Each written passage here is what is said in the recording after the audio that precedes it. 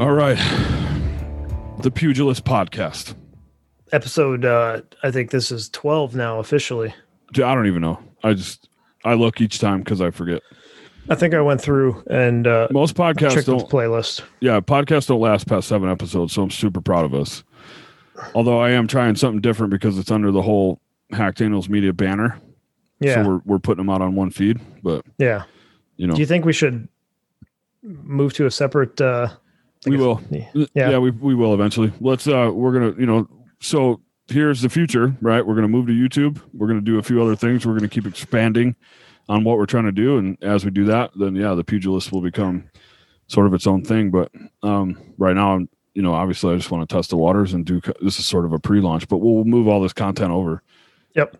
When we do. So I'm really proud of this, man. I really enjoy it. And I can't wait to see where it goes and grow and just have a lot of fun with it, I love it. I love doing it. Like I said, you're like the only fucking person I can talk combat sports with. Yeah, 100%. I mean, I can talk with people and I like to, but it always tends to be like, I don't want to say like an educational thing. Like I try to help people expand their minds into it, So, yeah. Yeah, I don't know, man. I just have fun with these. I just fucking love mixed martial arts, dude. Mixed MMA to start, but other fighting sports I can get with, but MMA for sure. I think it's just it's a pure form of human to human combat, Yeah, man. It's like the ultimate, it's the ultimate proving ground from a physical perspective, I think. Yeah. Well, I mean, right? there's a reason why it was one of the first Olympic sports, I would imagine. Mm-hmm. I mean, back then when you're literally fucking putting your manhood on the line, like in pancrase or whatever, it's like you better be fucking skilled with that shit. Yeah. I wonder how badass like the guys back in the day were, like like during the Roman times.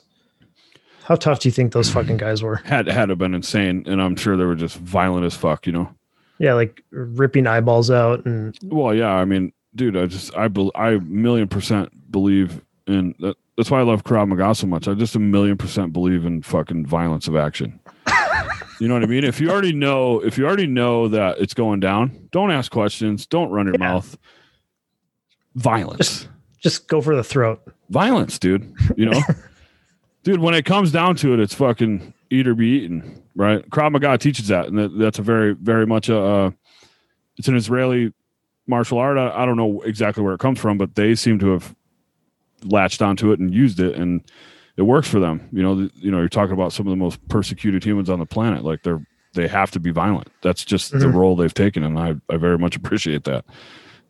Even the women, it's not a gender thing. It's not, they're just, that's how they live. I could think of a few others, but I mean, yeah, dude, I just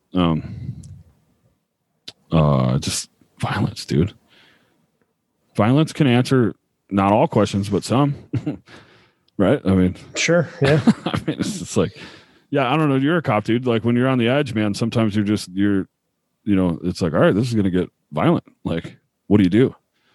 Yeah. So fight or flight. Yeah. It's just a pure thing, man. That's why I love the sport component of it too, where, dudes aren't like trying to kill each other, but yeah. The martial arts aspect, right? There's for sure. That's a big part. But I think part of being a sincere martial artist is understanding when and how to use it, and if you're learning a martial art and they're not teaching you that, I think they've already failed. It's probably not something you want to stick around in, it's that, I think of like the whole Cobra Kai scenario, right? Like use martial arts to defend yourself, or like the samurai, man.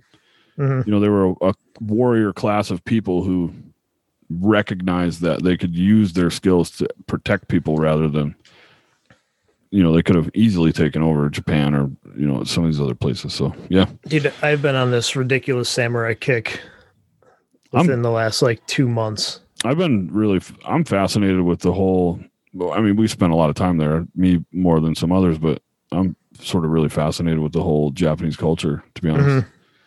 I mean, the way they live their lives and the discipline and the humbleness that they carry themselves with is incredible.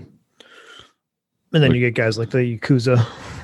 Well, I mean, there's always going to be a 1%, right? I think in any culture, I mean, people are always going to take advantage, but that's where the good-hearted warriors come in, man. We have a lot to talk about today, dude. Yeah, there were 3 events this past weekend. We had Bellator 257 on Friday, April 16th, and then Saturday you had a UFC card, a really good UFC event, and then a giant fucking shit show. That was the Triller boxing bout between Jake Paul and Ben Askren. You want to start with Bellator? Let's do it, dude. Normally Bellator, like if you've got MMA on the weekends and you've got Bellator and UFC, you can almost guarantee that there's going to be some fuckery with the Bellator event. But, courtesy of the boxing event, any issues. Well, I think that Bellator event, I didn't catch all of it, but from what I noticed, it went off without a hitch. Also of note was the ONE championship, right? So they're really starting to try to break into the American market. I just would encourage, we don't need to talk about it, but I just encourage people to pay attention to that. There's loads of good fighters over there that you just don't know about, even us, guys like who nerd out on this stuff. So Bellator, man. So dude, I noticed we talked last time, we weren't sure if it was like the light heavyweight championship was on the line, which I think actually it was, but it is also a Grand Prix. So I'm still sort of confused on what the outcome of this is, but I just got to restate, I love the tournament scenarios. I just think they're fucking cool. So the headlining event for 257 was Vadim Nemkov and Phil Davis, and Vadim Nemkov is the current light heavyweight champion. He defended his title that night. Wow. That title was up for grabs. Interesting. So during a Grand Prix title, so I wonder if Nemkov, say he wins, does he get another belt, a Grand Prix belt? He may. Yeah. Yep. So, I mean, very Pride style, dude. Love that. Absolutely love that. Interesting, though, that the title is actually on the line as well. Yeah, I think for Bellator, I think they just figured, it had to be that way, right? You can't have a champion not defend his belt against a top-ranked light heavyweight. Yeah, well, I mean, unless all the fighters, unless the title had been vacated and all the fighters were vying for that title, I think it makes sense. I think it totally makes sense. It's kind of obscure, a little strange, but so far, I dig it, dude. I dig it. I think when promotions do that, they take a risk. They really do it because you're throwing your guy, right? Like sort of to the wolves, and those aren't. I'm not saying that they duck fighters or whatever, but they try to make matches and make the fights make sense. It's difficult in a tournament scenario to make sure that your light heavyweight champion is fighting the next guy in line, right? So that scenario doesn't jive in a Grand Prix. Yeah. So, I mean, in this case, maybe he started with Phil Davis, but, you got Nemkov on the other side. We haven't seen the finale of the other one, so you got Rumble coming up. Bader demolished Machida, right? So he moves in. Anderson just fucking smoked this young up-and-comer, the Turkmenistani, that everyone was high on. And to be honest, like, he looked good. I just think he was in deep-ass water going into a Grand Prix like this. Like, and I'm not a Corey Anderson fan, but he fucking looked good, dude. Yeah, he looked bulked up. Yeah, he looked sharp. What's interesting is Vadim, the current champion, he's on the toughest side of the bracket. He had to fight Phil Davis, who's a very tough fight, and now he has to fight the winner of Yoel Romero and Anthony Johnson. Which have you seen that? There's a good chance he gets his fucking head knocked off. Well, did you see that recent photo of Anthony Johnson that was posted online? He looks amazing. Fucking phenomenal, man. I think insane. I don't know. He's been out for a while, but a guy like that, I think some time off. He was in there fucking fighting Cormier and shit. That dude was fighting top-notch guys. He fought everyone at light heavyweight aside from John Jones. I mean, dude. I think some time off probably is going to do that kid some wonders, man. Well, and at one point, like when he wasn't fighting, he bulked up. He looked like he was pushing 300 pounds. I bet he could have fought at heavyweight, no problem. Dude, I think he's fairly young, is he not? Rumble? Yeah. 30s, maybe? 37. Oh, he's aged quite a bit then. Yeah. I don't remember what his last fight was. Probably 4 years ago or something. Yeah, in April 2017, the rematch with DC. Wow, he's been out a while. Yeah. Dude, he looks great. I would look for fireworks in that, but Nemkov didn't overwhelm me. I mean, Phil Davis is a tough dude, right? But yeah, he's super unorthodox, and he's kind of a goofy fighter, but never. I mean, super dangerous, very capable. Has some big wins under his belt. But I thought Vadim looked really fucking good though. Yeah, I don't know. Maybe it's just because I don't follow Bellator enough where I'm not in on the hype on either side. You know, like it was a pretty pure fight for me. Like I wasn't biased or invested in any way, which is a really cool way to watch fights. But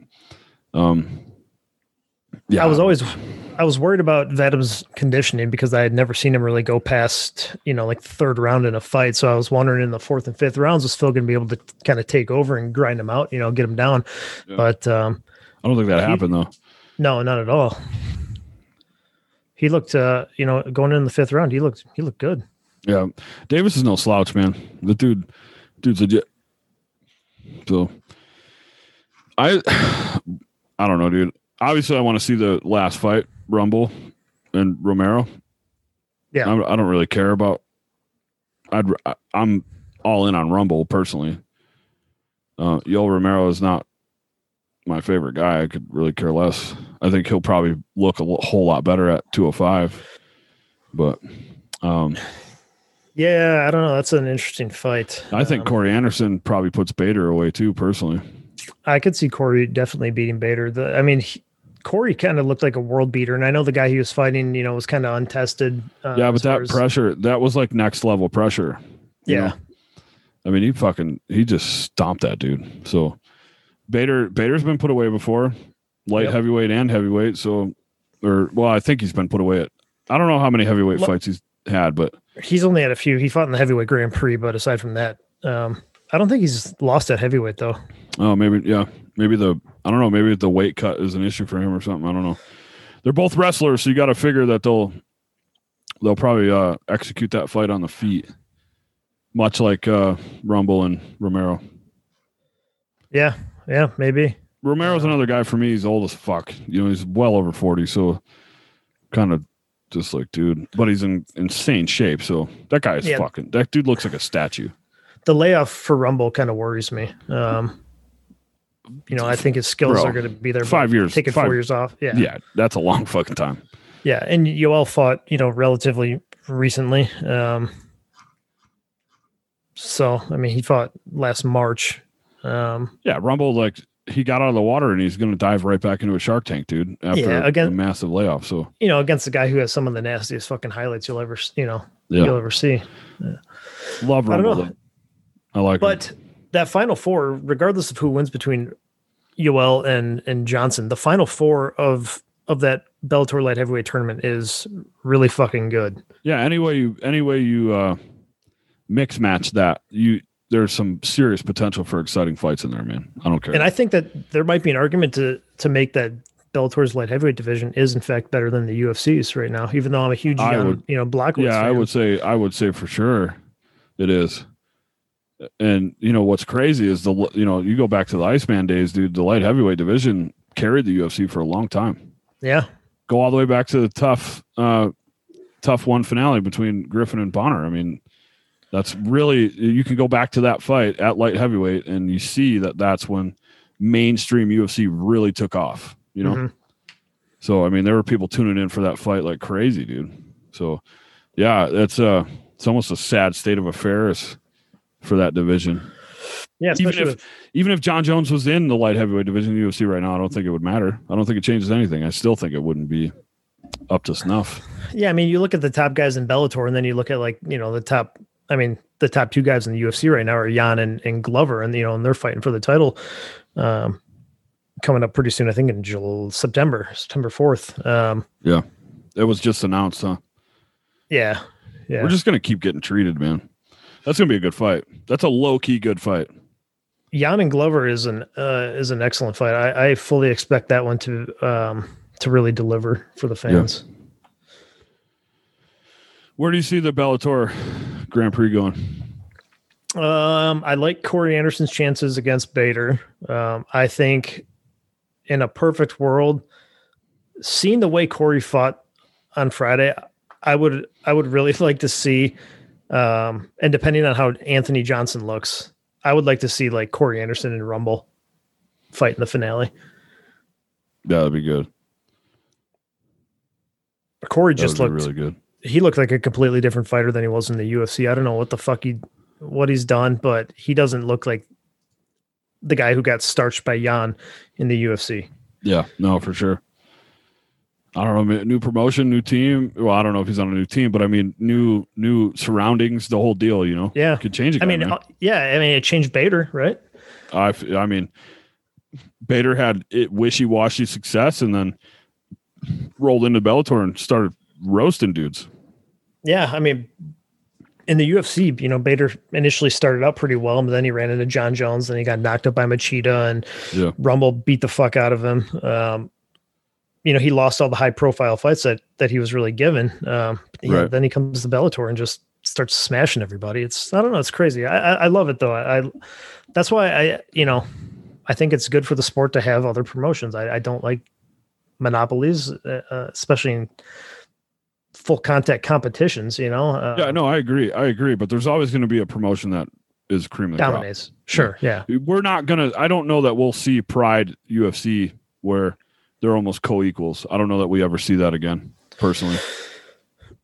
But yeah, I don't know. But, you know, if Bellator keeps developing this light heavyweight division and, you know, they keep bringing on guys and, you know, and there's a certain appeal to joining with Bellator because you're not subjected to the restrictions with sponsorships and whatnot, you know, who knows? Yeah. And, you know, I think the UFC, those are all really good points, but most fighters want to be in the UFC. Their ambition is to make it to the UFC, you know? So, yeah. And that's always going to hurt Bellator. That's where I'm at. So if they can get guys early enough and take care of them, which it seems like that's what Bellator puts an emphasis on, then hold them, right? Mm-hmm. Then maybe they can build, but that takes a long time. Yes. Yeah. That's like GM of an NFL team type shit, you know?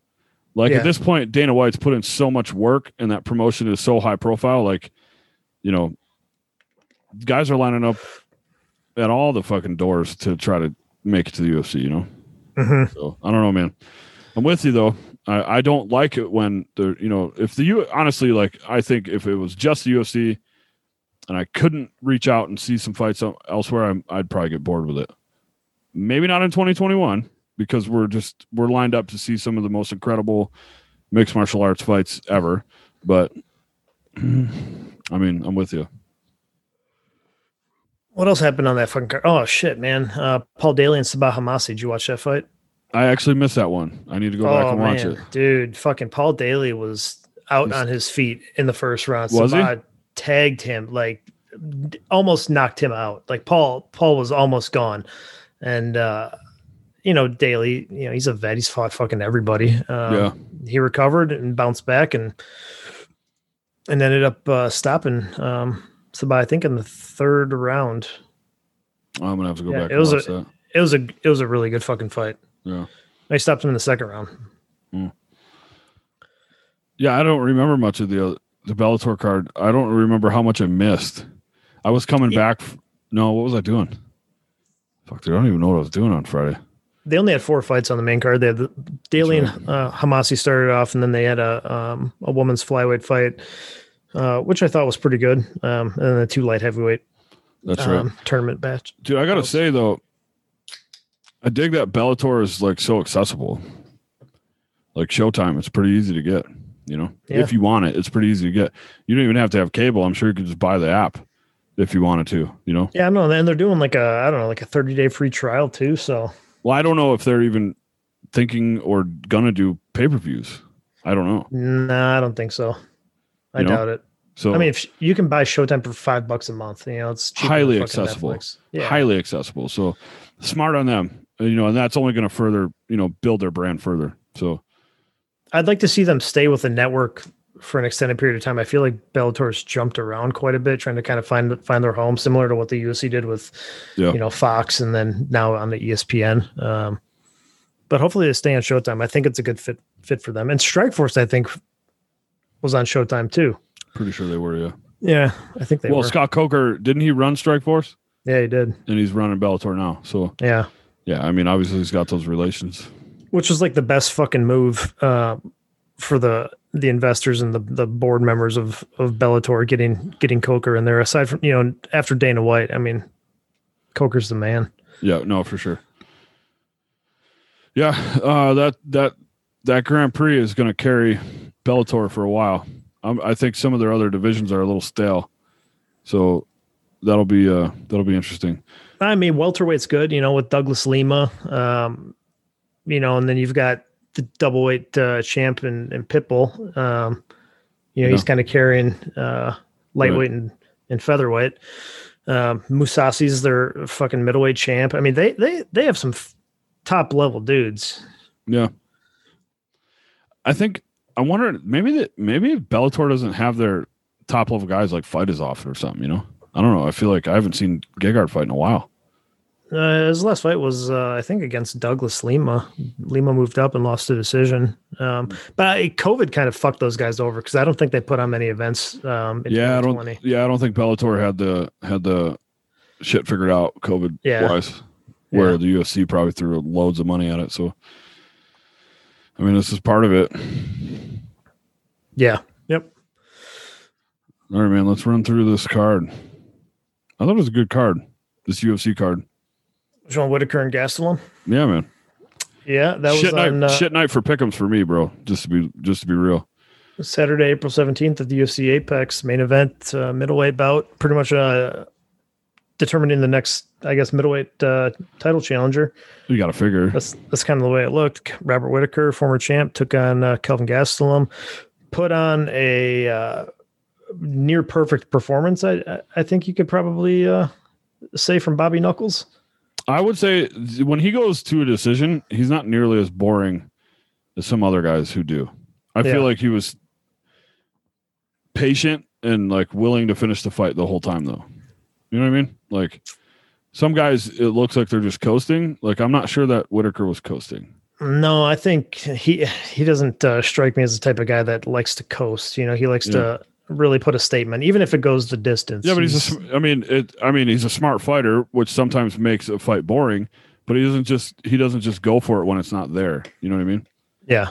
So I think that made a lot of sense. I mean, but Gastelum looked good too, dude. Like I don't think it was a terrible performance. I mean, Bobby Knuckles is fucking good. No, it was just, Whitaker was just like a couple steps ahead the entire fight. Yeah. Kelvin was there, but Whitaker was just better everywhere. His fucking combinations, man, were so good. Yeah, no, for sure. That night. He was crisp, man. Like, and Whitaker is a good dude. He's a good human. Like, yeah, he's a guy you can follow. He's a guy you can really care about. So good for him. But yeah, Vittori's stepping in there too. I've seen some back and forth on social media. He seems to think he's due. I'm not sure I totally agree with that. Yeah, I mean, if either way, you're looking at a rematch. Either way, you're looking at a rematch. So with Adesanya, the current champion. Yeah, I don't know, man. I like Whitaker's chances in a rematch with Adesanya, though, considering how he looked on Saturday. If anyone can adjust to Adesanya, I'd say Whitaker could. I think he could. Adesanya's really good though. He is kind of. He's almost like he's almost like the Matrix, man. Like, yeah. I mean, I don't know, and maybe I'm discrediting Adesanya a little bit considering how easily Jan beat him, when they fought. But sure. Granted, that was one weight class up, and I don't know. I like Adesanya, or I like Whitaker's chances in the rematch. Yeah, I just hope they announce it. Who it'll be either way. Because then really at middleweight, I kind of thought that whole division was cleaned out. Mm-hmm. But some of these rematches could be exciting. Yeah. So I think the UFC will do. I think they'll offer the fight to Whitaker. They'll set up the rematch with Adesanya, but then they'll basically tell Vettori, you need to train like you're going to fight, because Whitaker's been injury prone in the past. Who knows what could happen. Well, there's COVID too, so a lot of these get fights. COVID? No, I'm saying a lot of these fights have dropped because of it. So they've had last minute fill in. So yeah, I think Vettori is definitely going to be a backup there. I don't think Vettori is high profile enough.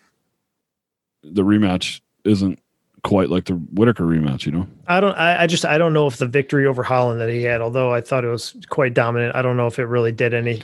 I don't think it really. Let's be honest, man. Holland's an exciting fighter, but he's not really in the mix.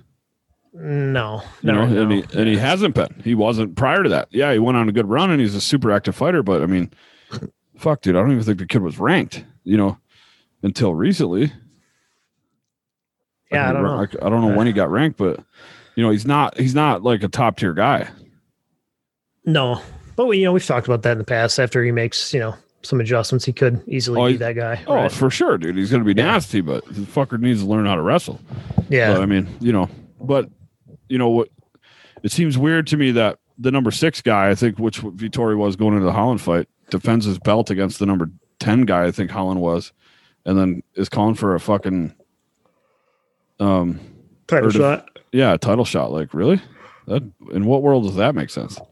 I don't know, man. Vettori's on a fucking pretty solid win streak, though. He's beat some very tough dudes. I mean, Vettori definitely has an argument for fighting for the title. And if you look at the fight that he had with Adesanya compared to the fight that Whitaker had with Adesanya beat the shit out of Whitaker, right? Yeah. And he and Vettori had a very competitive fight that went the distance. But I think given the fact that Whitaker was a former champion, you probably have to lean towards him. Yeah. I mean, yeah, it's sort of made, like I was saying before, I thought the middleweight division had essentially been cleared out, but I think it's made it relevant.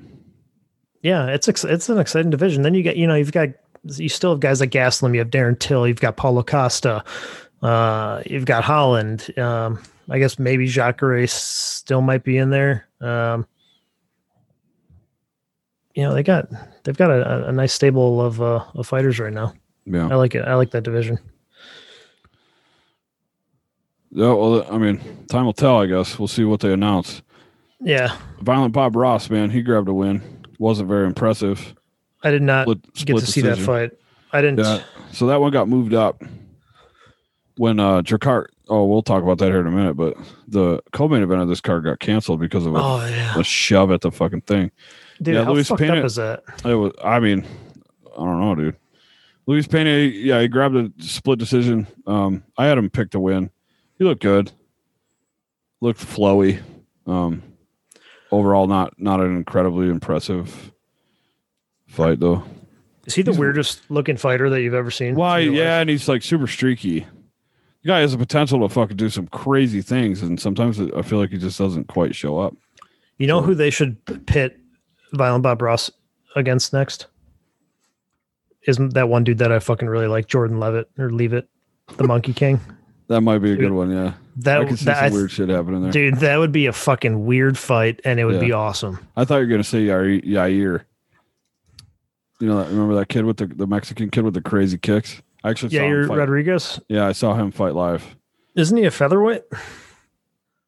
That's entirely possible. Luis Pena is a lightweight, huh? Yeah, they fought. Yeah. Yeah, Rodriguez is a featherweight. Okay. But who knows? Maybe that fight will happen. I don't know. All right, Tracy Cortez, Justine Kish. That was a pretty competitive fight. No, again, split decision though. I was out with friends, so I didn't get home until the new co-main event between Arlovsky and Sherman. So I missed everything before that. Okay, so Abdul Razak Al Hassan. I kind of thought he would win, but this Jacob Malkoun kid, he pieced him up pretty good, from what I remember, and he, wasn't maybe as exciting as they touted him, but Hassan is not a fucking. He's no slouch. So I think there was some statistic that came out that was like any fight that Razak Al Hassan had that went into the second round, he lost. Like he's a 1-round fighter, it seems. That's fair. He's a big fucking dude too. He's a giant middleweight. Yeah. Yeah. So I don't know if he gassed out or what. The old man Arlovsky, man, grabs a unanimous over Chase Sherman. Arlovsky's chin showed up that night, huh? Because Sherman hit him with some pretty good shots. No, they were trading. Not a crazy exciting fight, but pretty good. dude, Arlovsky looked good. Arlovsky just seems to keep himself in the mix, man. It's the fucking strangest thing. I don't get it. He's like the Belarus zombie. You can't really, really kill him. Fucking just crazy. keeps coming back. Go ahead. That was there's some statistic or some record that Arlovsky set, I think, that night. I can't remember what it was though. Fuck, never mind. Yeah, so I missed most of the. Actually, I was out at a golf tournament with my daughter. She was playing, and I got back in time to see Juan Espino lose to Romanov. That Romanov guy looked pretty good. Yeah. Oh, the undercard we have to talk about briefly is Gerald Mearshart. Okay, so I have to talk about him because he's from Wisconsin, and I have loyalty to my fellow cheeseheads. Okay, but Andy won, very impressively against a really, really tough dude. Everybody after that Hamzat fight, where Mearshart got KO'd in like 14 seconds, people were just like, he's a fucking total bum, But when you look at Mearshart's record, he's only lost to like the cream of the crop, really, like really, really good fighters. Like maybe right now you could consider him, I don't know, somewhat of a gatekeeper, but I wouldn't even put him in that category. Like I think Mearshart has all of the skills, especially in the grappling department, to really fuck a lot of middleweights up. Yeah. I really, really like him. So where does Hamzat fit into all this? Isn't he a welterweight? Yeah, I don't know, man. I don't even. Or is he sort of? I think he's shown the potential to fight at both. He's an anyweight fighter. I think you could probably offer him a fucking heavyweight bout and he'd take it.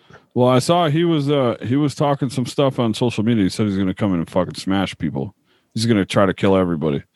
He's been saying that since he started fighting in the UFC. Well, yeah, and to that point he had been doing it. And then he got COVID. So, and apparently it fucked him up. I wonder if he's going to have any lasting effects. Wouldn't that be crazy if he comes back and just starts getting his ass whooped? Yeah, so he had lingering effects. Yeah. And that's why he hasn't fought recently. He even said he was done. Like, he had lingering effects of COVID, tried to train, and then fucked himself up. So we'll see, man. But he's in the mix somewhere. He creates quite the interesting little dark horse scenario for us. So I'd be excited to see what happens with him. I mean, I think he could make for a lot of really great fights. Yeah, pretty much at either 170 or 185. Yeah, he's sort of an interesting little floater. Yeah. So I don't know, man. We'll see. It'll be fun to watch. So I kind of moved on here. I'm looking at UFC 261 here, the early prelims. Nothing terribly impressive. Listen, man. We've got to talk about the Triller boxing event. Oh, wait, hold on. We missed the Drakkar Klose, Jeremy Stevens thing. Oh, yeah. The shove didn't look that bad. No, I mean, I guess it seemed pretty typical of a stare-down shove, right? Yeah, but I wouldn't expect the UFC's like medical team to like put their fucking reputation on the line, though, right? Because it was the UFC medical team, I think, at the UPI that said no, you're fucked. Like, I think he went to the hospital. I think Drakkar did go. Well, on their advice though. Oh, yeah. Apparently, Stevens has very strong pushing skills. I guess whiplash is kind of one of those weird things, but still. Didn't he give him didn't he get a concussion? Wasn't that like a visual? Dude. Yeah, dude, that's so strange. Didn't look that bad to me. Way to fucking spoil the co-main event, though, Stevens, you fucking asshole. Yeah, it was kind of annoying. I mean, if that was a fight, I think everybody was really, really looking forward to, and Stevens just, he's a fucking hothead. So he, Drakkar got into his face, and Stevens is the type of guy that, you don't do that to. So he shoved him and injured Drakkar. It's a bummer. I wonder if Stevens is going to get any type of penalty for that, or if the UFC is going to take any type of precautions to ensure that shit like that doesn't happen again. Because that, just because this is the first time doesn't mean it's going to be the last either. Well, yeah, dude. I mean, it's a business for the UFC, right? They got to protect their investments. Yeah. I mean, like, you can't have guys fucking doing dumb shit, or like the whole incident with if you go back to like McGregor when he threw the fucking chair through the bus and like fucked the dude's eye up and shit, like can't have that shit going on. No. But I haven't heard anything from the UFC about penalizing Stevens in any way. Well, I don't know I think the UFC probably has to wait until the commission does anything, Yeah. So there are some weird little isms there that you sort of can't just go out and do. Yeah. I'll tell you what, though, I guarantee the UFC is going to be like moving forward. Like if you fucking put hands on somebody at the fucking weigh-ins, you're going to get docked pay or some shit like that. Or if you lose, you get fucking cut. I mean, that's a little dramatic. It probably won't happen, but you can't be doing that. Yeah. Unless they like actually threw hands, like legit threw hands. I don't think they would just be cutting people personally. Yeah. But, I don't know, man. And there's, it's a fucking stare down. Like it's not the fucking fight. Like it's a stare down. People like to see it. They like to see the tension. They like to see the hype. Stevens, just calm the fuck down, man. Save your fucking dude, for sure. For someone like me, like I invest a lot in the stare downs. Yeah. Especially in the big main events. Like, Jose Aldo, like he's really weird when he does stare downs and stuff. Sometimes he won't even look at people. Like, to me, that matters. That says a lot, Mm-hmm. If you look at like Joanna, how she used to fucking like duck down and then get right up in people's faces. Yeah. I shit you not. If you go back and you look, when she stopped doing that, she started losing. I mean, so, you can't overinvest in it, but it's something to watch. Yeah, and it builds the excitement, it gets you as a fan, more eager to tune into the fight, sure. When you have a good fucking stare down. And also if you know if these are fighters that you really watch and you care about, you'll see the difference in their bodies, Yeah. If you look at a McGregor at 145, dude, he was always it's insane to me that he's ever really been able to perform at 145 because he looked emaciated every time he made weight. Yep. Yeah. Where like a Holloway, he doesn't really look bad at 145. He doesn't look bad at all. Some of these guys cut extreme weight to get to where they get. So that's kind of a precursor for me. Yeah. Or like a Holly Holm at bantamweight. She looks great. Mm-hmm. I'm sure she cuts weight, but she looks phenomenal. You can tell when she steps on the scale that she's not like a fucking grapefruit, or like what are those things? A fucking prune, where they're just all dried out, nothing in them, and they just look emaciated, Yeah. So for me, it says a lot, and then how they look at each other, I think matters. But when they fucking go putting hands on each other, man, it's kind of stupid. Yeah. I don't know. I can see like maybe a little bit of a shove. I mean, Steven, that was a pretty hard push, right? But nobody expected in a million years that was actually going to result in an injury, though, right? Oh, dude, I was shocked. I was absolutely shocked. I mean, it seems like a freak occurrence. Somebody was talking about that. I don't know where I read this, maybe somewhere online, but that maybe the weight cut also contributed to the injury because his body was so. Yeah, for sure. I feel like there was more to it than that, bro. 1,000,000% feel like there was more to it than just the shove. I don't know, but we were robbed of a fucking good fight. I was really looking forward to. That was gonna be a great fight. Yeah, that was gonna be a great fight. Now I wonder, are they gonna run it back? Oh, yeah, fucking have that headline like a fight night card on ESPN. It's a good idea. Certainly catch a lot of eyeballs. It's dramatic. I mean, who doesn't, we're fight fans. We like the drama. I mean, as much as we like to say that we don't, we do. I think for sure you feed off a little bit. Mm-hmm. All right. Well, time will tell on that one. Definitely a freak thing, but I think you're right. I think there's some underlying issues. I think the weight cuts and all those things definitely played into it personally. I just do.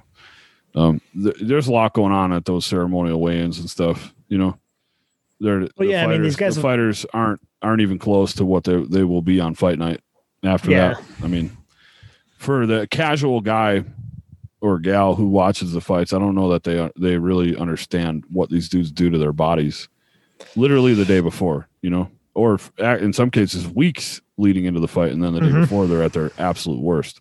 So, yeah, man, that's why I'm a huge advocate of seeing guys fight closer to their weight. But because of that, you won't see guys go on crazy runs. You just wouldn't. That when you fight closer to your natural weight, the your power and your sort of you're just way more evenly matched. You know, you just are. You just are. I see what you're saying. It closes the gap, I think. Sure.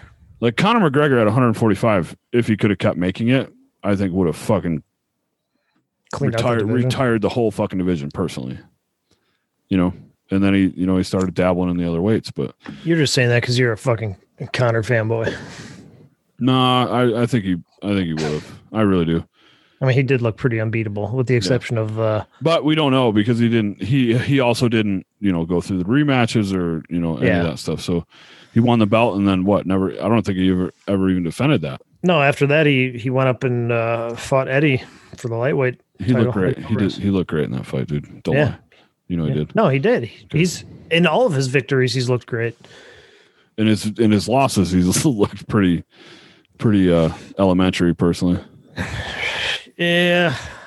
I mean, the Diaz loss, was at 170. You can kind of give him a break on that because he moved up, kind of short notice classes. Too. Yeah, it was short notice. But Dustin Poirier just outclassed him that night. For sure. Yeah, no, for sure. He totally took advantage of the way he stands. And yeah, there was a far better tactical approach to Dustin's fight that night. So yeah. With it. All right, man. This fucking boxing shit is out of control, if you ask me. You didn't watch it, did you? I did watch it. My buddy streamed it from his phone next to while I was watching the UFC. Oh, okay. All 10 seconds of it or whatever it was. It was 1 minute and 59 seconds. What the fuck for those who don't know, this past Saturday there's a boxing event. It was called the Triller Fight Club. The main event was headlined by Jake Paul, who's everybody knows who Jake Paul is, a YouTuber, kind of a loudmouth, used to be on I don't know, fucking Disney Channel or some stupid ass kid show. Huge following on YouTube, does a lot of like prank videos and shit like that. Who has recently devoted himself to becoming a professional boxer. So he fought Ben Askren. Ben Askren is a retired MMA fighter, an Olympic wrestler who has. I mean, I almost feel like that I could beat Ben Askren in a boxing match. Really? Yeah, I feel like I could. So some of the highlights or the footage or the you got to be careful. The social media stuff is a fucking smokescreen. He looked good. He was cracking pads hard. He looked good. But I think it was all smoke and mirrors, and I think it was just about a payday. I'm not saying the fight was rigged in any way. I'm just saying he got paid nearly $500,000 for that. Well, I think something came out that he's making over $1 million for the fight. Yeah, well, they're saying that fight was probably one of the most pirated fights next to McGregor Mayweather. Oh, really? Yeah, but I'm sure with the pay-per-view buys and all that stuff, of course he's going to take that fight. Yeah, I mean, I'd fucking fight Jake Paul for $500,000. You know what I didn't know though is fucking Askren's a couple months or year, a few weeks or some off a fucking hip replacement, dude. I didn't know that shit. He had a major hip surgery. I don't know how I didn't know that though. I don't know if he hid that or I just didn't look hard enough because I don't care. But wow. If you grew up watching Pride Fighting Championships, you understood the concept of a freak show matchup, and this was boxing's equivalent of that. This was a freak show fight between, a rising, I don't know, loudmouth wannabe boxer and a retired MMA fighter. This is not good for boxing. No, it's horrible. Sideshow fights. Yeah. Because some real dude's going to go in there and fucking clean that kid out, Well, I mean, you look at Jake Paul's professional boxing record. He's 3-0 right now, but he hasn't fought a boxer yet. Yeah, hasn't fought a real boxer. Let me just say this though: he does train. He makes a serious investment in training. Like he legitimately trains. Yeah. Now you can question his camp and all these people. He's probably surrounded by loads of yes men. I mean, the kid's a fucking multimillionaire. He was before he ever started fighting. So there's something to be said there. He doesn't have to fight. He does fight, right? But and he takes it seriously. But to think he's going to achieve anything insane, I mean, I don't know, man. Well, and you're right. He hasn't fought a real boxer yet. That's my biggest issue. Listen, I'll give Jake Paul all the credit in the world for putting the hours in the gym and learning the art and coming out fighting like a boxer. Like you can't deny that. I mean, Jake Paul looked good. He looked in shape. He looks like he's taking the training seriously. But at the end of the day, if you want to be a boxer, you need to fucking fight boxers. And if you're not doing that, you're a fucking joke. Yeah, no, but I mean, and what's crazy to me though is he's going to make a shitload of money while people are laughing, you know? Yeah. So, yeah, it's unfortunate. But what's annoying though is how many guys are sort of playing it up. You're playing into it, you know? They're placating the whole thing, and it's driving me kind of crazy. Like, well, I mean, there's really not a real MMA fighter on the world that even needs to bother with that. Like, no, but when you're seeing giant fucking paydays like that, you're going to get a lot of people biting, right? Well, of course, dude. But I mean, so here, you know, the thing is, like, boxers always call MMA guys to the ring. Very few boxers go to the MMA side. Mm-hmm. Like James Toney, I think was probably James Toney was probably the first, but the only serious one is actually Holly Holm. Yeah, Holly. Yeah, but she's a boxing champion, a kickboxing champion, and crossed over and became a world MMA champion in the UFC. She was doing it before anybody was. James Toney fought Couture. You know, he was a pure boxer. I mean, he got ankle picked and choked out quick. Yeah, it was. I mean, that was a joke of a fight. Boxers can't cross. MMA guys can. Ray Mercer came over and he had an exhibition bout with Kimbo Slice and lost that one, but then he fought one professional fight, I think, against former UFC champion Tim Sylvia, and he knocked fucking Tim Sylvia out cold. That's right. Yeah, you're right. Man, you got a depth of knowledge, dude. You go way into the database sometimes. I watch a lot of fights. I know. I would have forgot. I just forgot about that. I probably watched it, but yeah, I mean, the knockout between Ray Mercer and Tim Sylvia, it was just so insane. Because like I think before the fight, like they tried to make a gentleman's agreement that like Ray Mercer or that Tim Sylvia wasn't going to kickbox and they were going to just stand up and strike. And one of the first strikes that Tim threw was like an inside leg kick, and Ray Mercer kind of like looked at him like, "Oh, we're doing this, bitch. You're gonna kick me," and then he just threw like a fucking overhand and just sent Tim tumbling like a tree. But we're getting off base. Yeah.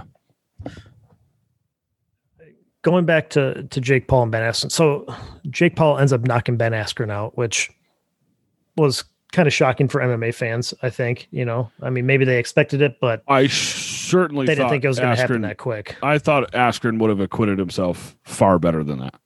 I mean, you look at some of the fights Askren's had, you know, Robbie Lawler fucking hit him with a shit ton of strikes, and Askren came back and, you know, technically won the fight, even though there was controversy surrounding it. You know, Jake Paul fucking threw like one overhand right and just pretty much made Ben face plant on the ground. And Ben says that he was fine, that he was able to get up, but then the ref stopped the fight. But I don't know. I thought that was a good stoppage. He looked out. He looked gone. He looked gone. Yeah. Let's be honest. He looked about as confused as he did as he was walking out of the octagon after Jorge Masvidal knocked him out. Like he didn't look all there. No, you know, one thing I would say about Ben Askren though is he admitted as much. Mm-hmm. And he said, like, literally, these are the two most embarrassing things that could have ever possibly happened to me. Yeah, no, he's gonna take that embarrassment right to the bank. So let's be honest. You know, let's just call this what it was. I don't know. It was a dirty event. I felt ashamed that I watched it. Like the commentary was ridiculous. You had Snoop Dogg and Pete Davidson sitting behind the mic rolling blunts while dropping N-bombs. You had a bunch of fucking musicians performing. There's Justin fucking Bieber was there, and so I didn't watch any of that bullshit. Dude, literally just watched that fight, but I did see like Oscar De La Hoya talk some shit about Frank Mir apparently, and Frank Mir was like, "Yeah, I hope he gets like addiction help." Apparently, Oscar De La Hoya was over there with Snoop, like high as fuck or doing something. You know, well, I think Oscar's always had a cocaine issue. Yeah. I mean, dude, there's fucking pictures circulating Oscar De La Hoya years ago of him fucking all coked up wearing women's lingerie. Like that dude likes to get down. He likes to party. I didn't know that. Yeah. Oscar's a weird dude. Good boxer. Speaking of Frank Mir, like Frank Mir represented himself very well. I don't know if you saw that fight. I watched that fight. I'm going to have to go back and watch that though. Frank Mir fought a guy named Steve Cunningham, who's, in his 40s, quite a few losses in boxing, but nevertheless, like a legit boxer. And although Frank Mir lost a decision, Frank Mir, former UFC heavyweight champion, Frank came in. fought a good fight. I thought Frank looked really fucking good. If Frank was like 10 years younger, Yeah, I'd say he could have probably made a decent run in professional boxing. I don't disagree with that. He's highly trained in every aspect. Yeah, that's the thing. That's why I'm always going to be in the corner of the MMA guys. Yeah, always. This was a shameful event. I feel bad that I watched it. Well, I mean, I just think that's the state of boxing, personally. Well, and then coupled with all the nonsense that people like Jake Paul bring with them, naturally, Yeah. I saw that Jake Paul and Tyron Woodley were kind of jaw-jacking each other a little bit, and that's a fight we might actually see. And Jake Paul went on Twitter and basically challenged. He basically said, "Me and one of my guys will fight Tyron in DC," and I responded and I said, "You'll die and you'll die quick." And I got fucking banned on Twitter. Love that, dude. So in my heyday, in the Hack Daniels media heyday, I've acquired quite a few of the Facebook gel ribbons, if you will, the campaign ribbons. I shut Twitter down because it was pretty toxic. It's just a straight dumpster fire. Although Twitter is really good for sports, so I'm probably gonna have to find my way back to that. But I laughed way too hard when you messaged me that. I was actually kind of relieved after it happened because I was like, it's good. Like I have to take a break from Twitter now. Like you banned me from the platform. Like I could still go on there, but I couldn't like anything. I couldn't. Pretty sure Twitter anything. Is how we reconnected, isn't it? I believe a couple years ago when I first moved to Utah, you were like, I knew I'd find you fuckers on one of these things. Yeah, I think so. Yeah, I think so. Look at that. Wild, reunited via social media. But I'm effectively back up on Twitter, and I was a 12-hour ban, but it was kind of therapeutic. On your personal account or the Pugilist account? No, on my personal account. You weren't wrong though. That's what I think is hilarious. Well, and what I was saying, like they look at that and they say you'll die and you'll die quick. Like, did they totally miss like the contextual part of it? Like, I wasn't saying like you're gonna literally get murdered. I'm saying you'll fucking lose the fight. There is. Yeah, that's the problem is like with the fact checkers and, we're again getting a little tangent here, but with the fact checkers and all that shit, man, there is no context. They make the context. I wonder if somebody like had to like report me if they saw that and reported me, or if it was just like, sometimes if you type in die, you just get flagged. So that's possible. But in my experience, that's oftentimes how that goes. Well, I stand by what I said. You're not wrong. And you should stand by what you said, but yeah, on those platforms, man, like, free speech and all that stuff doesn't matter. So no, yeah, and I'm not. I mean, I didn't argue it. But moving forward for Jake Paul, listen, man, if you want people to give you credit, fucking fight guys with legit stand-up skills. Yep. That's right. It. That's all you have to do. You got all the money in the world. You can fucking train with the best guys in the world. Dude, I forgot to mention Mark Davis. Tell me about him. Absolute warrior in boxing and MMA. I'm just saying he crossed over. Remember I mentioned Holly Holm? Mark Davis crossed the over. Irish hand grenade. Yeah, and he did great. So I just feel like I need to throw that back out there. I love that guy. Yeah, he I fucking met him. Did he come to Japan? If he did, it was you and I met the dude who stomped Frank Mir's face. Yeah, we met Wes Sims and Mark Coleman Hammer. Yeah. And it was supposed to be what was Randleman, but I don't know what happened with him. Randleman got injured or something like that, so Wes had to take a spot. And he didn't come. And then Randleman, I think, died a couple years later, did he? He died in 2016, I think. Yeah. Yeah. Well, yeah. Dude, do you remember that fight we saw? Yeah, it was awesome. Dude, Wes Sims, who's like 6 feet 10 inches tall, fought a little Japanese dude who was like 5'8" or something like that, and triangle choked him in like a minute. Yeah, it's fucking so stupid. Just kind of. I mean, it was like we were in some weird Okinawan fucking auditorium. Like a marine was fighting. That he got fucking knocked out with a head kick. Yeah, that we didn't necessarily know, but like we kind of met. It's just good, crazy fun. In Okinawa, random. Yeah. How rando was all that? It was all very sudden. I don't even, did we even fucking like pay to get in there or what? Or was it like a free event? No, I bought the tickets off the Marine. Oh, okay. Because that's how, obviously when you're a young fighter, that's how you make money. Yeah. Dude, but his name was Germán Reyes. I still remember it. And he fought a kid who won a UFC belt. He won the UFC 22 tournament, I believe. Yeah. Yeah. So, it's not like and that guy fought in Pride. Yeah, no, he didn't fight Alexander Otsuka in a Pride fight once. He had a couple Pride fights. yeah, he fought like a recognizable name. Yeah, he fought a real dude. Like, it was pretty. And he almost knocked him out in the first round. He did, and then he got fucking kicked. Remember he got soccer kicked before he got knocked out. Remember it was an illegal. They weren't fighting under Pride rules, and he got soccer kicked on the ground. Oh, I don't remember that. They stopped it for a second. So I don't remember that. Yeah, good times, good memories. I'm kind of on to 261 here though. It's got my attention. All right, yeah. The main card does, anyways. Yeah, let's talk to. Honestly, dude, like UFC. Early prelims, nothing really popping there. There's a couple a couple Chinese fighters that are. We're talking about UFC 261, which is Usman versus Masvidal, which takes place this Saturday, April 24th. It's a pay-per-view event. So Na Liang, woman strawweight, she's making her UFC debut. She's pretty young, like 26, 14-4 record. Fought predominantly, I think, in China. They don't even have a picture of her. No. And then a Chinese flyweight, a male, named Keelang Aori, he's making his UFC debut, and this dude's on a pretty solid fucking run in China. So I'm eager to see how they do, because the Chinese fighters have really they've let themselves be known, right? Sort of come out of nowhere, man. Yeah. Yeah.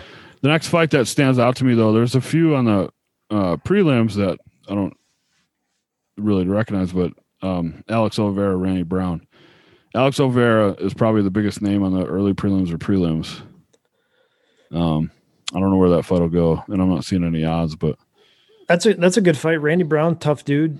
Some pretty bad losses in the UFC. Nico Price knocked him out violently. That's a fight I pretty much. I'll be very surprised if Alex Oliveira loses that one. He's a tough dude.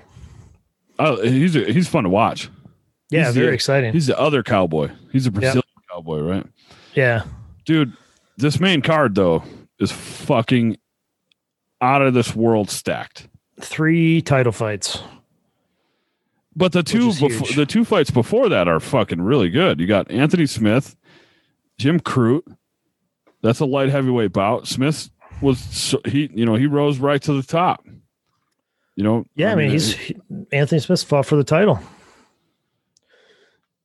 Technically, probably could have been the UFC light heavyweight champion if he would have not continued after John Jones landed that illegal shot on him. Like, if he would have said, "I can't continue," they would have DQ'd John Jones.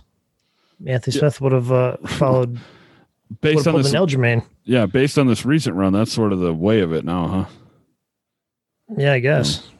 Yeah, I like Smith in that fight, though, personally. Jimmy Crute's super young, though. Up and coming Australian dude. I just like Smith. Smith's got a crazy family story, man. I think he goes on one more run. But tell me about Crute. Yeah, tell me about Crute, though. He's had 4 or 5 fights in the UFC. He's lost 1. The guy who beat him was Misha Serkinov, which is not a big deal because Misha's that dude's good. Yeah, Misha's a good fighter. Yeah. This dude, Jimmy Crute, a lot of finishing skills. He's a black belt in jiu-jitsu. There you go. Has a who's this trainer? Sam Greco, I think. Okay. Yeah. Where'd you say he's out of Australia? New South Wales, Australia. Yeah. Yeah, man. Dude, the MMA scene down there is a very well-rounded one. Mm-hmm. They may not be great at any one thing, but they seem to, look at Knuckles. These guys just seem to be really good at all of it. So, yeah, I don't know. I feel like Smith might go on one more little tear here is all. Yeah, he might. He's taken some pretty solid beatings in his day, though. The Glover Textera one, I feel like took a lot out of him. that was a pretty bad loss. But he came back. He's on a 1-fight win streak right now. He beat Devin Clark. Submitted him last October, November. And he looked good in that fight. Yeah, I don't know. He's an interesting dude. I don't know though. I feel like this one's kind of made for Jimmy Crute to kind of be his coming out party. I mean, I could see the logic behind that matchup. Sure. I mean, Crute's 13. Smith at this point is number 6. So yeah, that's a fair assessment there, bud. Yeah. I don't know, man. I like, I'm guessing the odds aren't out yet, but I'm guessing Smith may actually be an underdog in this. It's possible. They don't have the betting odds out for UFC 261. No, I'm looking on the actual, I'm not looking at ESPN or anything like that. I'm looking just at the card. Oh, they just haven't posted it yet on UFC.com. UFC probably waits until some of those lines get closer to the. So Anthony Smith, according to Oddshark.com, Anthony Smith is a plus 160 and Jimmy Crute a minus 200. Oh, I hit it. Yeah. Interesting. I like Smith as the under. I love Smith as an underdog though. I think that's probably it's a fair assessment of the fight. Yeah. I'd probably lean towards Jimmy Crute, but I think if you're a betting person, you might maybe want to throw some money on Anthony because like when he shows up, he's nasty. He's hard to deal with. Yeah. I think there's probably some underlying mental stuff there for him, but that maybe he doesn't talk about, but Anthony has just had some really amazing performances, some really amazing finishes. Like he's knocked out and stopped like a shit ton of like legendary dudes. He's knocked out Rashad Evans, knocked out Shogun. He's choked out Volkan. He's choked out Gustafsson. I mean, he beat a fuck ton of guys. Yeah. And Jimmy Crute, the first, I guess, big test he had in Misha Serkinov, he lost that one. So I don't know if you're a betting person, probably put some money on Anthony. Yeah, that's where I'm at with it. Uriah Hall, Chris Weidman, bud. That's a good fucking middleweight fight, man. Yeah, it's a great fight, and they're way closer ranked than I would have expected. You got Hall at 9 and Weidman at 11, man. He really fell down. Obviously, he hasn't, he won the title, but after that, he sort of fell off. But yeah, man, Weidman's a really interesting fight because Hall is sort of one of those wishy-washy guys. Sometimes he shows up, sometimes he doesn't.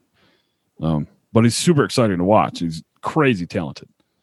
Yeah, when he fucking shows up, they're both minus 110. 50-50, huh?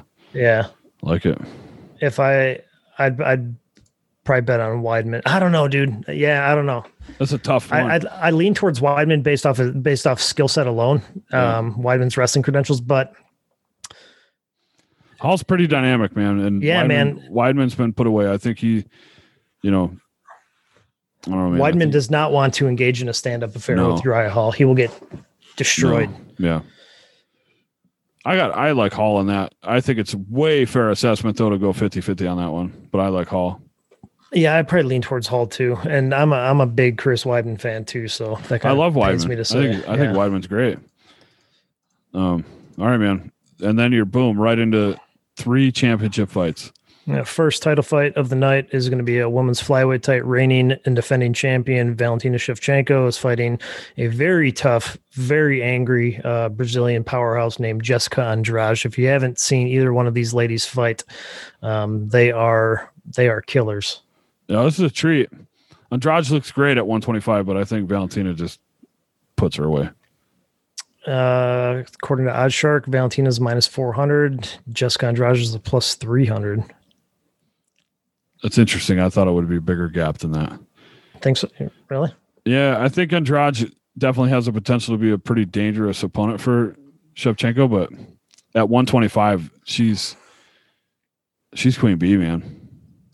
Yeah, I don't really see too many people. It's just pretty incredible. It's just like a perfect weight class for her.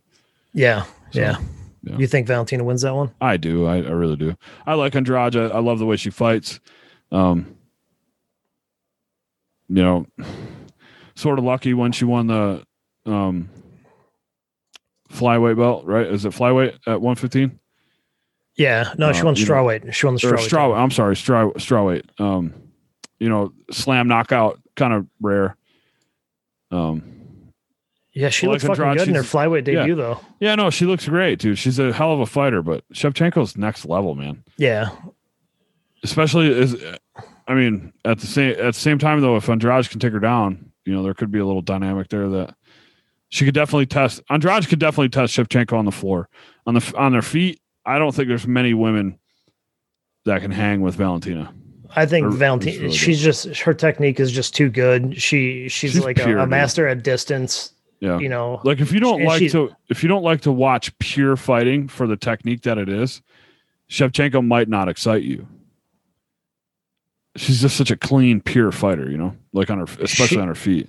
She does like everything perfect on the feet. Have we even really seen her like tested on the ground though? I really don't think so. If she has been, it's not been enough to really call it a test. I would imagine there's probably a couple little submission wins sprinkled in there. Just opportunistic type stuff, but I don't think it's ever part of the game plan. She's a Tiger Muay Thai fighter. She's just incredible on her feet. Well, in the fight she's lost in the UFC, she's dropped 2 fights to Amanda Nunes, and those were, from my memory, they were stand-up, and they were stand-up fights, and Amanda was just a bigger fighter. Amanda could knock dudes out. Yeah, she went. Joanna gave her a hell of a run for the inaugural, I think 125-pound belt, the flyweight belt. Or maybe it wasn't the inaugural, but they fought, and JJ's no slouch on her feet, man. She's incredible. She's a world Muay Thai champion. But I think Shevchenko easily could have been as well. So yeah, I don't know what kind of career she had in kickboxing, but yeah, she's good, dude. And her losses are arguably to the greatest right now, modern, active fighters. Amanda Nunes, gender aside, is probably the greatest fighter we have right now. Undeniably one of the best fighters that we've ever seen ever. Yeah. I got Shevchenko in this one, man, and but I'm super excited to watch it. I really am. Yeah, I'm gonna go with Valentina as well. Yeah, hard to bet against. Hard to bet against her, man. Okay. All right, man. The strawweight belt: Zhang Weili, Rose Namajunas. Zhang Weili, reigning champion. She's on a fucking massive win streak. She's just nasty, dude. Destroying everybody. She lost her UFC, or she lost her MMA debut. She was 0-1, and then she hasn't lost a fight since, and she's 21-1 now. I mean, she's a fucking beast. If you follow her, like, she's a great follow on Instagram. She's fucking incredible, and she trains her fucking ass off. Did you see her kicking pads today? Hard. Yeah, it was nuts. Like back and forth. Yeah. Dude, trains her ass off. Pure martial artist. She's great everywhere. I don't think we've really seen her tested on the floor. Namajunas certainly has the potential to do that. I think Namajunas is a great striker, but also very much good on the floor. I think floor first. And honestly, dude, I question Namajunas' like mental aspect to her game. I think that's been a weakness for her. I don't know if that matters for her come the night of the fight. It may not. I feel like she's able to shut it off. Like maybe she's a head case leading up to the fight, but like when the doors close, like she's zoned in. There's also a little like, we talked about it last week. Like Namajunas has like her family had like real history with like communism and shit. So in some ways, this is kind of awkwardly personal. Yeah, she said better comments. She said better dead than red, Yeah. Namajunas might not sound like it may seem like a Hispanic name, but it's not. It's she's like from fucking Lithuania or some shit. Yeah. Or that's where her heritage is, and they have a awful history with communism and fascism and all these things. So pseudo personal for her. I don't know jack shit about that side of the world, but if you say it, I'm gonna believe it. I honestly like Rose in this fight. Really?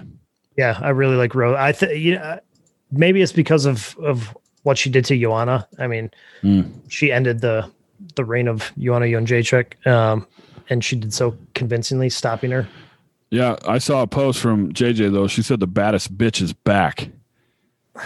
Book it. We don't even. There's no point in talking about it right now because she just said, "Book it." Book it. She said, "Book the winner. Book it." right? So that'd be. I mean, if Rose wins, I don't even think you can book the JJ fight because she lost to her twice. Arguably the second one in the decision, JJ put on a great fight. Yeah, Joanna and Wei Li. I mean, that could have been fight of the year. I mean, that was probably the best women's MMA fight. Oh, that's the best women's MMA fight I've ever seen. Yeah, no questions asked. Yeah, she does deserve. I mean, if you want to make an argument for giving Joanna the rematch, I think you'd be hard pressed in doing so. She deserves another opportunity to fight Wei Li. Considering how good that fight was. Well, she's done an incredible job for that division period. I think JJ is in a position where she can almost ask for anything she wants, and the UFC will give it to her.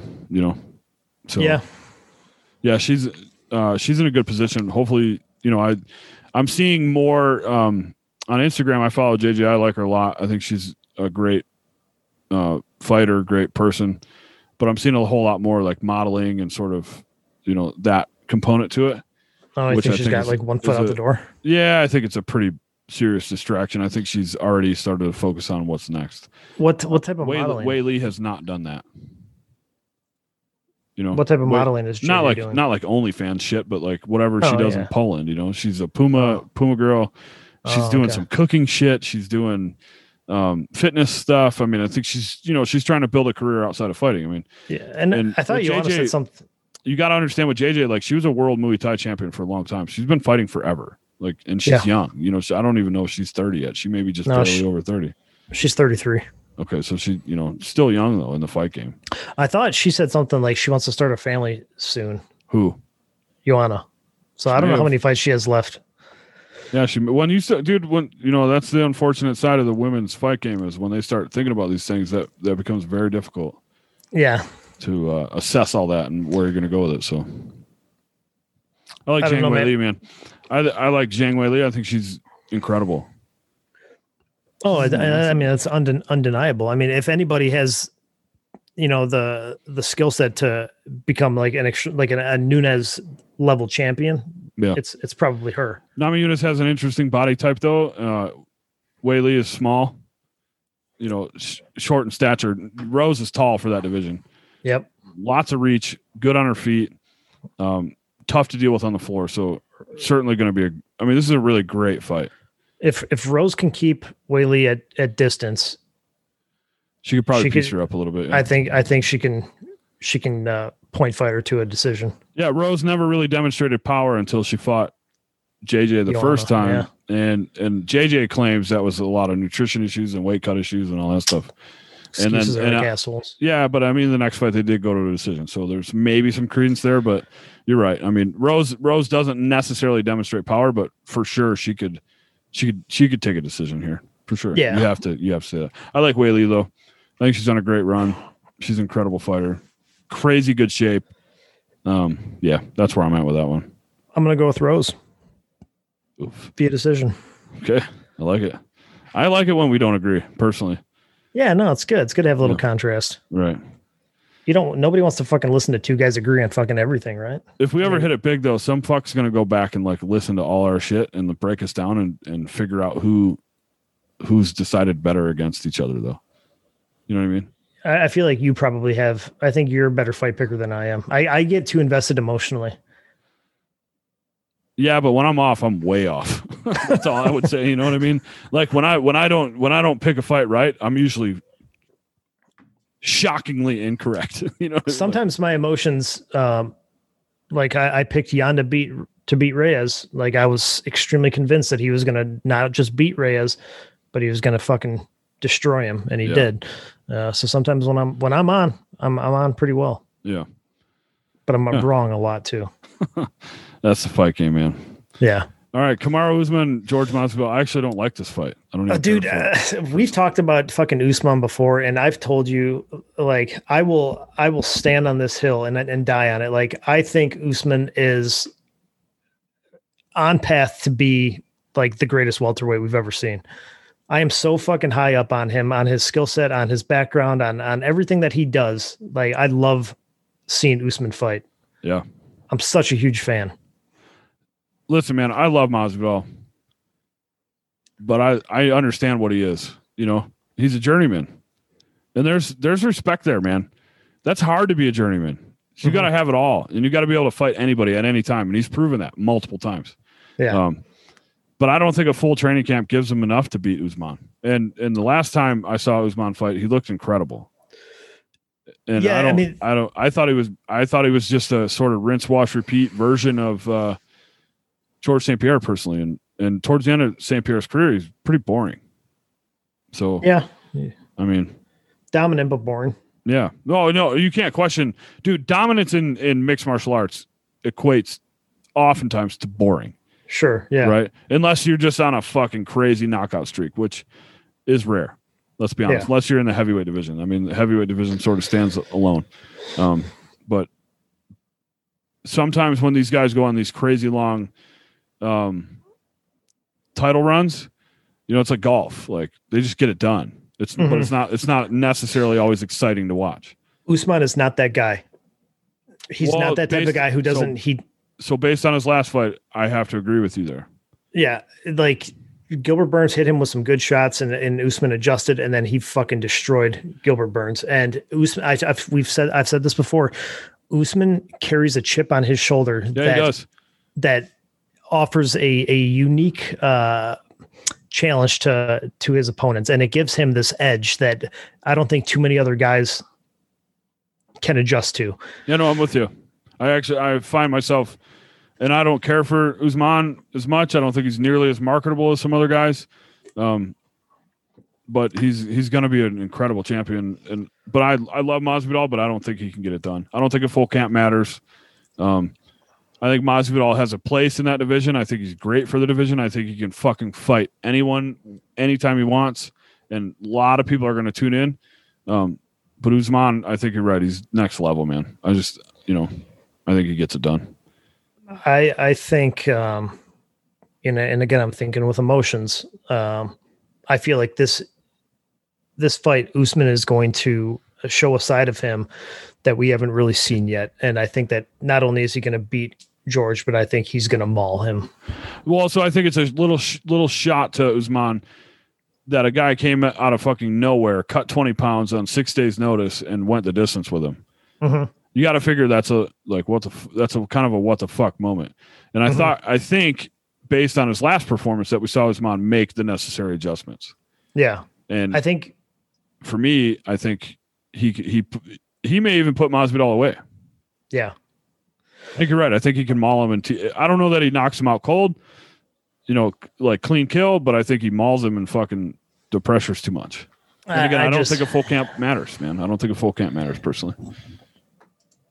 There's always the what if, right?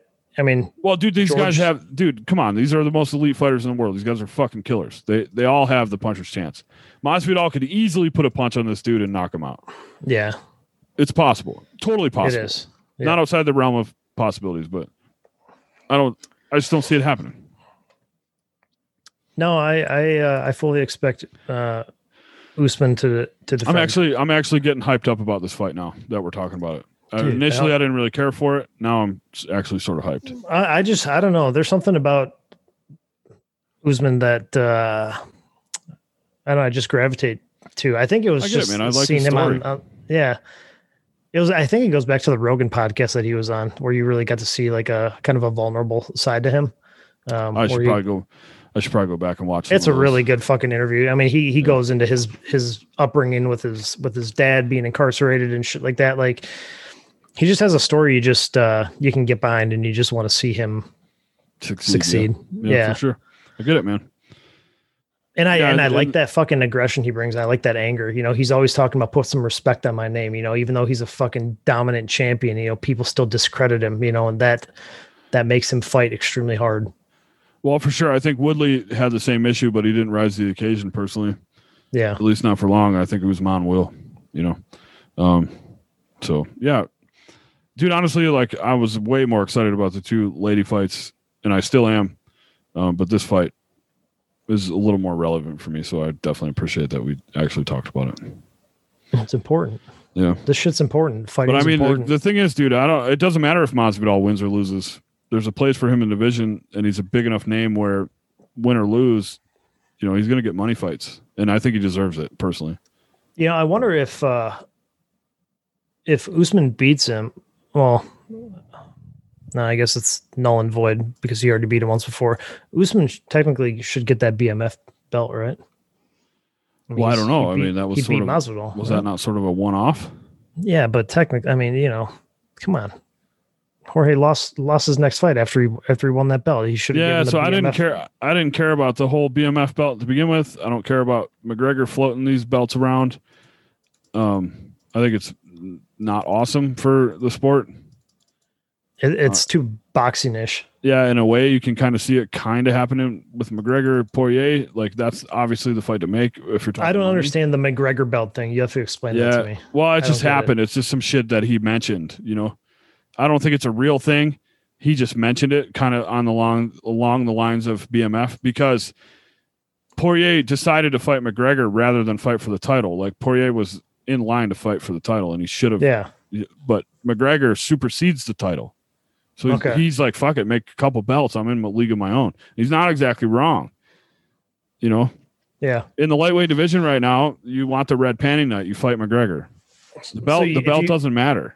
So if anybody who beats McGregor gets a fucking belt, then well, I don't think it's real. I just think it was something he was floated. But then somebody on social media even like did a mock-up, dude. They were really? Gorgeous belts, yeah. And I think the BMF thing totally set it up. And I thought selling the fight as like the baddest motherfucker with Diaz and Masvidal, pseudo journeyman fighters. They've always kind of been around, not necessarily title contenders per se. Yeah. But always super relevant, and they're always going to sell fights. I thought it made sense, but it can really disrupt a division. The flow, yeah, sure. Yeah, the natural flow of things. And if you're just talking about pure sports, I don't like it. I want to see this fucking McGregor belt picture. It was on Instagram. There were two of them. Somebody mocked it up and built it basically exactly how he thought he would envision it. So, yeah, but I mean, a guy like McGregor, he transcends the entire sport. He's got fucking almost 9 million followers on Twitter. That's fucking huge. You know, it's nuts. Yeah. It's absolutely insane, dude. I'm a broken record here, man. We're getting just some treats, some just tasty treats every week. We're treated very nicely as MMA fans. I'm scared to see what 2022 brings, man. I don't know that they can repeat this, dude. Yeah, they can, man. It's the UFC. They can do whatever the fuck they want, man. They'll just keep going and going and going. Yeah, they'll go until the fucking wheels fall off. Fuck, I hope so. And I don't even think the wheels are ever going to fall off. I mean, dude, honestly, these 3 champion fights easily could have been main event pay-per-views on their own, standalone, over the next 3 months. Instead we get them in one card. Like, we are fucking spoiled. I love it when they do that, and they only do it maybe like, I mean, you get maybe one. I can only think of multiple. Yeah, dude. Maybe one a year. I can only think of maybe 5 or less occasions where they've done this before, and I love it. Yeah. I do love it when it's like wicked stacked. I'm gonna have a shitload of people at my house because of my tournaments this week, so I'm fucking. I'm paying the bills. I'm fucking getting the fights, dude. I'm gonna have a lot of people around. Sometimes that's annoying for me, but on a big night like this, I can tolerate it, and I'm totally with it. So, meanwhile, I'll be sitting in my cold, dark basement in front of my fucking computer screen, monitoring Twitter on one monitor and then watching the fights on another. I sort of like watching fights that way, though, in solitary. Yeah, I prefer to do that. So maybe my wife will come down and well, we're talking like real fight nerd status, though. I don't have a choice to watch the fights with a shitload of people. It's just my reality right now. Yeah. So you guys all vaccinated? Not quite. I'm sure we may have some COVID issues here. We'll see. My wife is. Shout out to her. She's a fucking tough one, that one. She got the vaccine. She got the J&J, and the next day they canceled it. I get my first one tomorrow. Yeah, I scheduled mine through the VA. I'm going to Costa Rica with my wife, and I'm not willing to sacrifice it. Otherwise, I would not have got the vaccine. I didn't even fucking set my appointment up. My wife did. She's like, "You're getting vaccinated." I'm like, "Okay." It's whatever, dude. Yeah. You got a baby to think about and all that shit too. So, And honestly, I'm so sick and tired of the social distancing, isolation shit. Like, I want to see my friends. I wonder where the athletes are at with some of these vaccinations. That could delay your fights. That could fuck with your future because this isn't easy to get through. You get one shot and you got to wait like 21 to 28 days and you're going to get some effects. So, I mean, that could really fuck up a fight camp if you're trying to plan for that, you know? Yeah. Yeah. It's interesting. That's not something the fighters are really talking about. You know, who's vaccinated, who's that's not, a good point. I haven't seen anybody I haven't seen anything really regarding fighters getting vaccinated.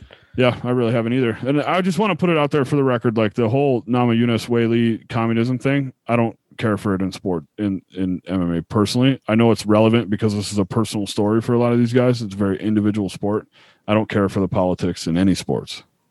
I don't like it. You know, this is not for me, but and to be honest, I don't think it added to this fight's profile whatsoever. What do you think Colby's going to do moving forward now that Trump's out of office? You think he's still going to be rocking the fucking MAGA shit? Maybe, but his whole shtick is gone. Yeah.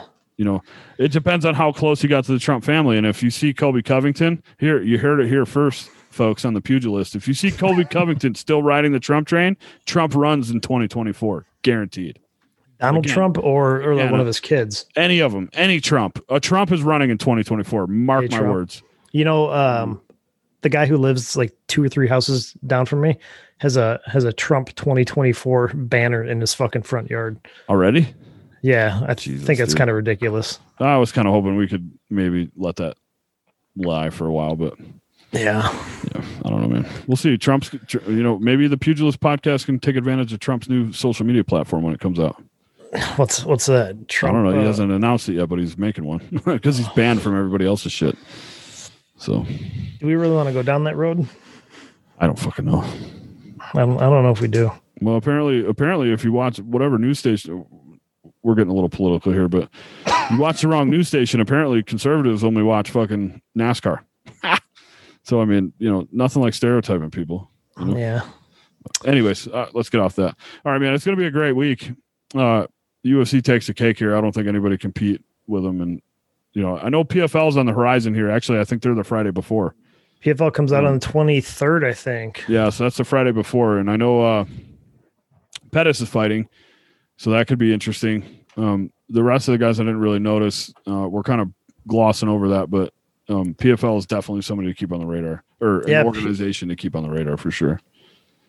And that's on fucking ESPN Plus too. And so PFL used to be a World Series of Fighting. They rebranded. They've got a lightweight tournament, I believe, kicking off on April 23rd, headlined by former UFC champ Anthony Pettis fighting Clay Collard, who's a UFC vet. So I kind of want to get one of those shows under my belt before I really dive into talking about it. All right. I just haven't. I'm going to watch that one. I may not have ever. Well, if it's on Friday, I'm going to watch it too. I don't think I've ever seen it. So. I fucking enjoy. I mean, World Series of Fighting. That's where Gaethje came up. You know. Yeah. Okay. Yeah, you're right. But I didn't know Gaethje until he got to the UFC. I wasn't paying attention. Marlon Moraes. You know, he was a dominant champion over in World Series of Fighting. So I like that. I like that organization. And again, I don't think you can oversaturate the MMA market. You know, there's only a few organizations out there that are really doing things. So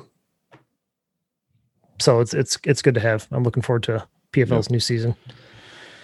All right, my man. Going to be another good weekend. Yeah. Just keeps on rolling. More fucking MMA, the better. Yeah. Oh, I'm with you, dude. 100%. All right, man. We'll jump.